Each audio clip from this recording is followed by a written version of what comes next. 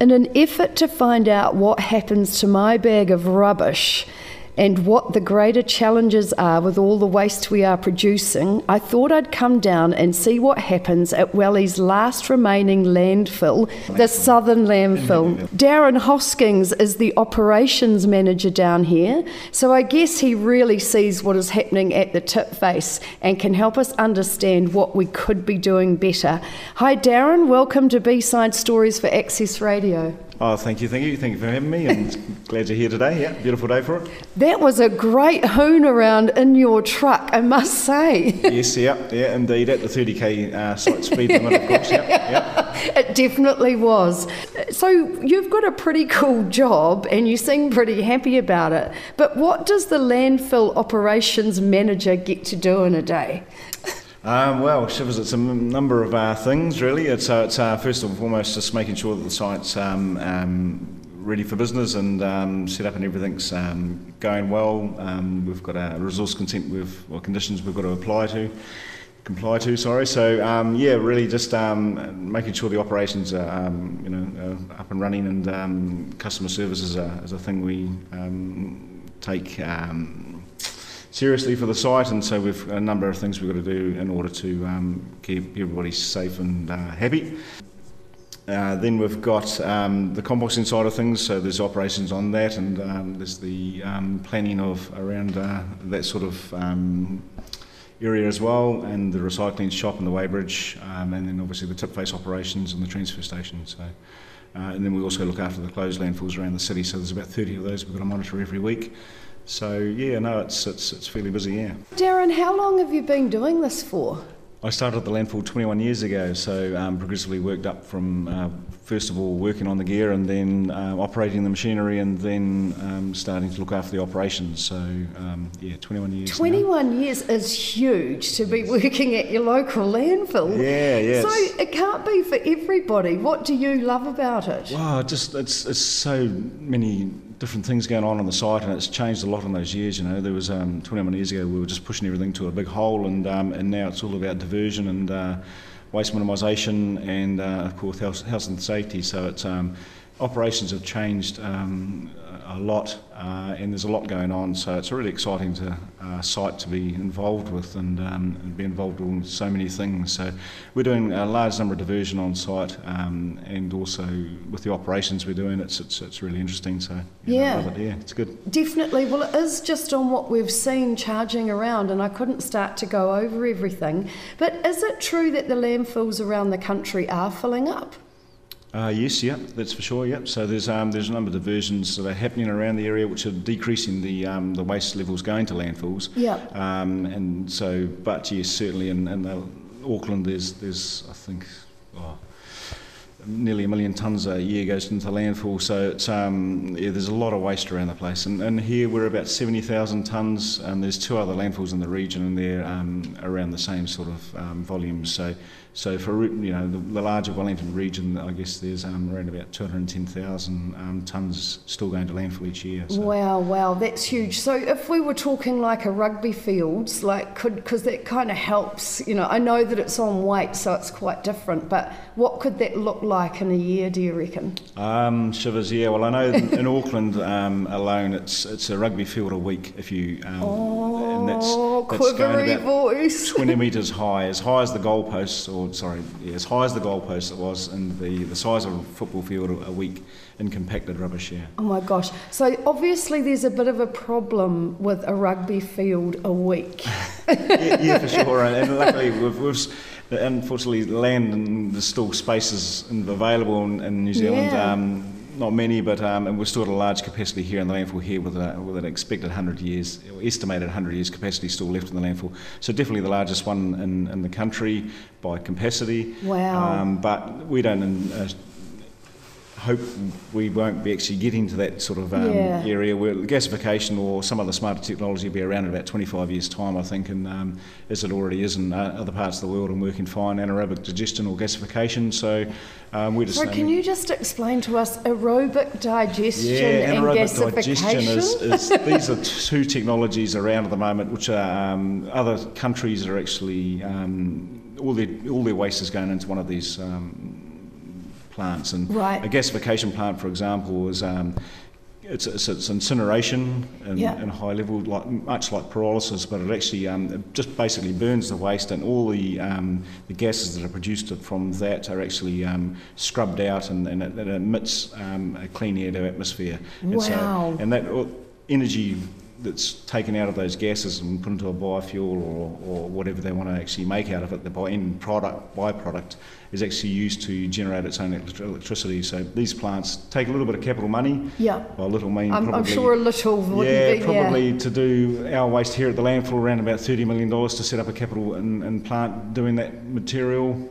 But then it pays for itself, and the fact that it generates enough revenue in the offset of energy to actually pay for its operations and maintenance each year. So Okay. I think that's the way of the future. Gasification, certainly, and anaerobic digestion, depending on the feedstocks and the needs and the end byproducts you're actually looking to make. So, but those technologies will be evident in the country, I think, in about 20 years' time. So Right. I think committing to big landfill spaces and volumes to fill them up is pretty short-sightedness. So it's we really would just want to do piece by piece as we need to go with the volumes available. So yeah. Wow, that's quite exciting, actually, knowing that technology is out there. So the council does have a plan. Have they got a plan that for waste or zero waste for Wellington? Sure. Yep. There's a zero waste policy in a number of years. Not too sure when it exactly is for, but look, the waste minimisation or the regional waste minimisation and minimisation plan really targets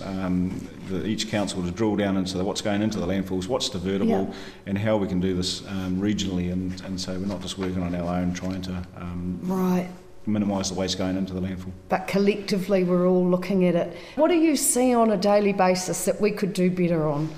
I guess one of the main issues, it's not really for us, but the sharps and the recycling. I know that the recycling's great and people are really good at it, and there's a few offenders out there which get found out and sorted out, but it's just the sharps still going into the recycling is probably one of the main things with the recycling So when stream. you say sharps, is that like cut glass? Diabetes, needles and things like that. Okay, Yeah, cut glass, right. I guess a bit, when that's going into the waste. I mean, the general waste that's going into the landfill here is the stuff that's going to the tip face isn't too much of an issue. It's there's no recycling of that smaller material that goes on the tip face, but it's transfer station. There is a couple of recycling efforts going on up there. So I guess diversion prior to bringing it into the landfill. I think the landfill is just the last resort for things that need to be buried. So if we can get that into the mine frame and things that are reusable, our paper, glass, plastics, can be in the scrap metals, can also be dropped off at the recycling centre prior to the landfill, so you don't have to pay for any of that. Also reusable items that get dropped off at the shop here at the landfill. For an example, Second Treasure Shop will take anything that's reusable, suitable for someone else,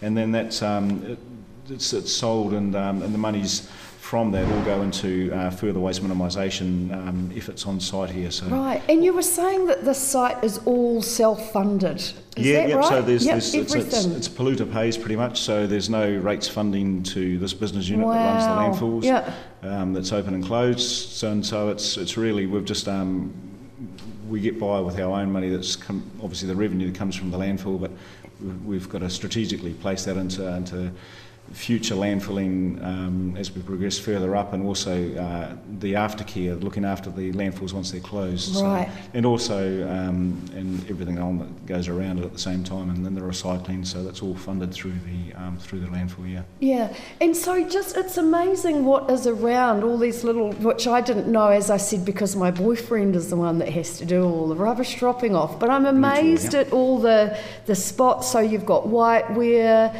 paint, metal recycling. Yeah, look, we divert anything and everything we possibly can. So that's it takes a lot of resources to do that, but that's what we're sort of trying to do efficiently and safely on site, is to recover and divert as much as possible. So that's all the whiteware, all the fridges that get degassed, the scrap metals, the paint, paper, glass, plastics, and the reusable items, of course, for the shop, which is in turn is great. So for the you community. have someone pulling those out. If they see something that's sellable, out it comes and down to the treasure shop. That's right. It's in their job description, so they can't.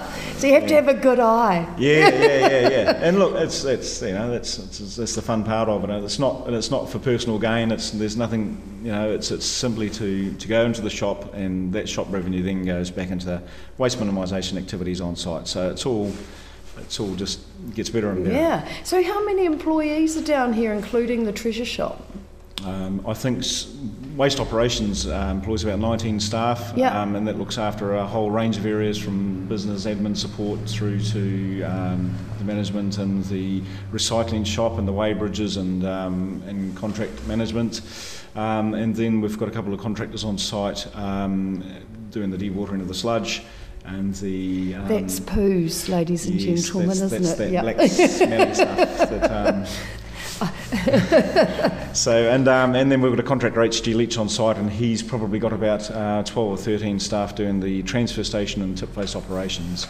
And we've also got a compost operator, which is again council. So great, yeah. So that's a serious little business in our waste, isn't it? Yeah, definitely. Yep. And just a question about hazardous stuff. Like, how do you treat that, and what impact does it have on the land around us? So all our hazardous waste is done in accordance with the MFE guidelines for hazardous waste. Our domestic quantities of hazardous waste all get put into the appropriate areas for paints, solvents, petrols, flammables, herbicides, pesticides, oils, etc., and are diverted from site from there. So council or the landfill actually subsidises the disposal cost for hazardous waste, domestic volumes of it. Commercial quantities we defer to the areas that we sort of recycle the material through, but so subsidised domestic quantities, and the other area, things like asbestos or contaminated soils or such, are done by application and permit type scenarios where we then pre-approve any loads, larger loads that come into the landfill. We know when they come in, and we can deal with them appropriately at the time. Right. And you were saying there's a stream that comes through here. Sure, yeah, we've got a beautiful stream up the back of the landfill. 1.4 kilometres extends past the landfill foot extent. And it's a beautiful native gully up the back there, and we want to try and preserve as much as we can. That stream's very clean at the top. It contributes into the O'Fera Bay stream, and it's probably the cleanest stream in the area that feeds into there. Wow. And so we monitor upwards of the landfill and also downwards of the landfill, just to make sure that we're not making any contaminating any waterways or making any adverse conditions to the environment. Nice work. And so what part of the southern landfill, what part of the process are you most proud of, or what do you enjoy the most? Well, I think it's actually, it's overall, I know that we've got best efforts going up here, and we're running a very efficient operation, a safe operation, and it's we pride ourselves on the customer service that goes on in this area. We get more compliments than we do complaints. It's probably the only area in the council that actually can say that. Stop your boasting now, Darren. And the compost operation is dear to me as well, as we started that about 15 years ago, and that's under the name of Capital Compost, and still going strong, and that's an area I really want to develop and grow in the future as well.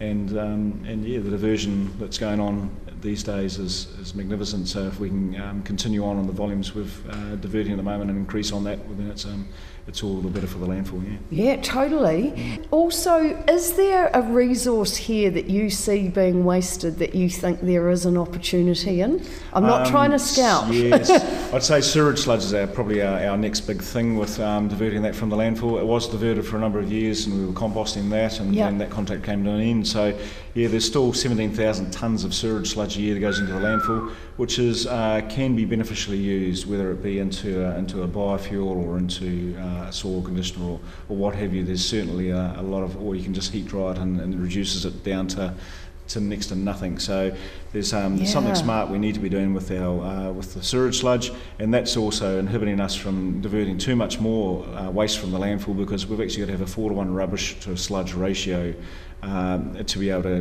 maximise the stability in the landfill. And therefore, and it's part of the resource consent condition, and so until we actually start taking that sludge out of the landfill, we can't start really reducing any further large amounts of waste going into the landfill, because we actually need it to bulk it out in the sewage sludge. So sewage sludge, and definitely that's the one going forward, and just increasing on the waste minimisation activities and food waste composting with a new and vessel operation hopefully in a number of years to come. Great. So yeah. So if you had a chance to say anything to Wellingtonians just about what they could do better, or what you see could be a bit of a money saver for them, or just something you feel like they need to know. Look, I think the Wellingtonians are very, very user-friendly users of the landfill. We run a good operation, and the customers are really fantastic with sorting the materials out. Cool. Look, if you can pre-sort the stuff out and drop as much off at the recycling centre in the shop prior to coming into the landfill, it's going to save you money and minimise the waste going into the landfill. And nice. Buy lots of compost for your garden, and the whole side will be happy. Yeah. Sounds good. One personal question: what do you love about Wellington? The landfill where I work, I spend many, many hours, and the Hurry Valley where I live. So it's two magnificent places, so I'm pretty lucky, really.